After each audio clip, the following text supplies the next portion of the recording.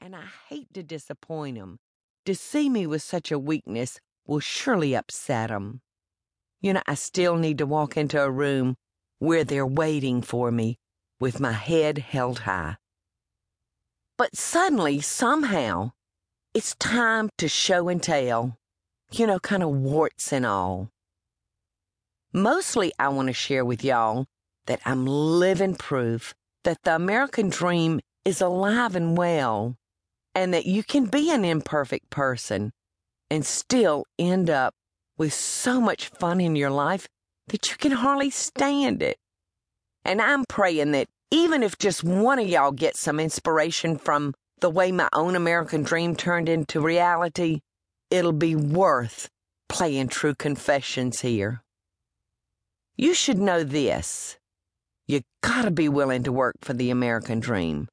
Work for it and feel the passion. You gotta truly be in love with what you do.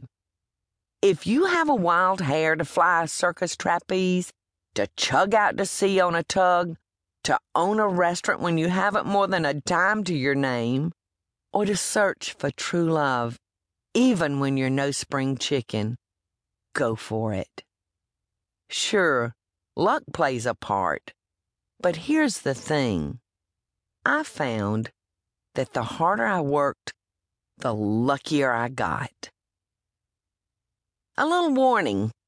You may be shocked at some of the language I use.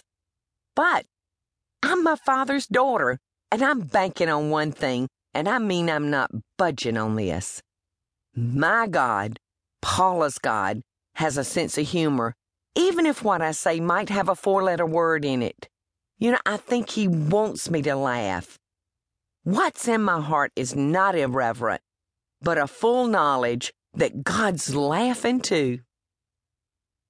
So this is a book wishing you best dishes from my house to yours, but it's also a look into my home, my true life, my loves, and my Southern heart.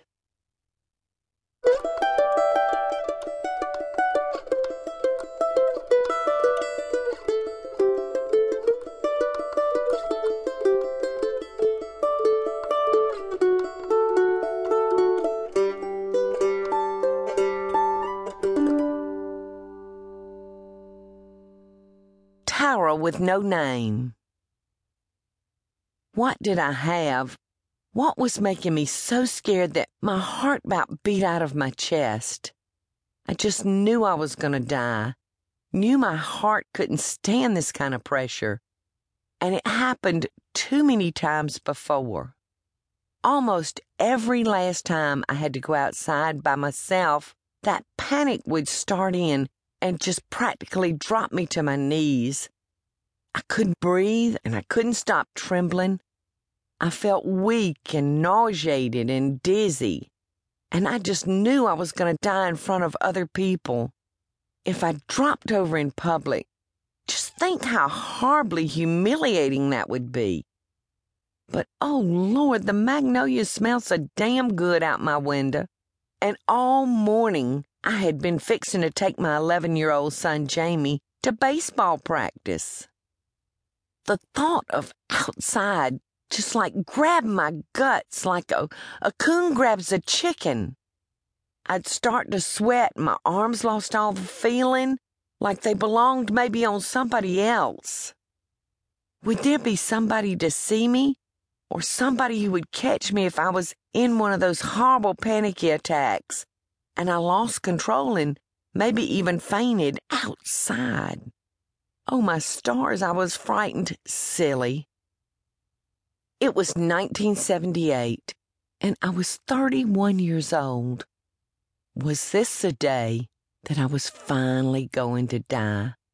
The day that I'd secretly been waiting for and just dreading ever since my daddy passed away almost 13 years ago now.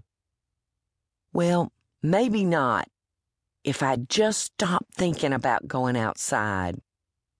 You're safe, Paula, I told myself. You're safe inside this house. No one's making you go out. You won't die today. Fact is, don't you remember?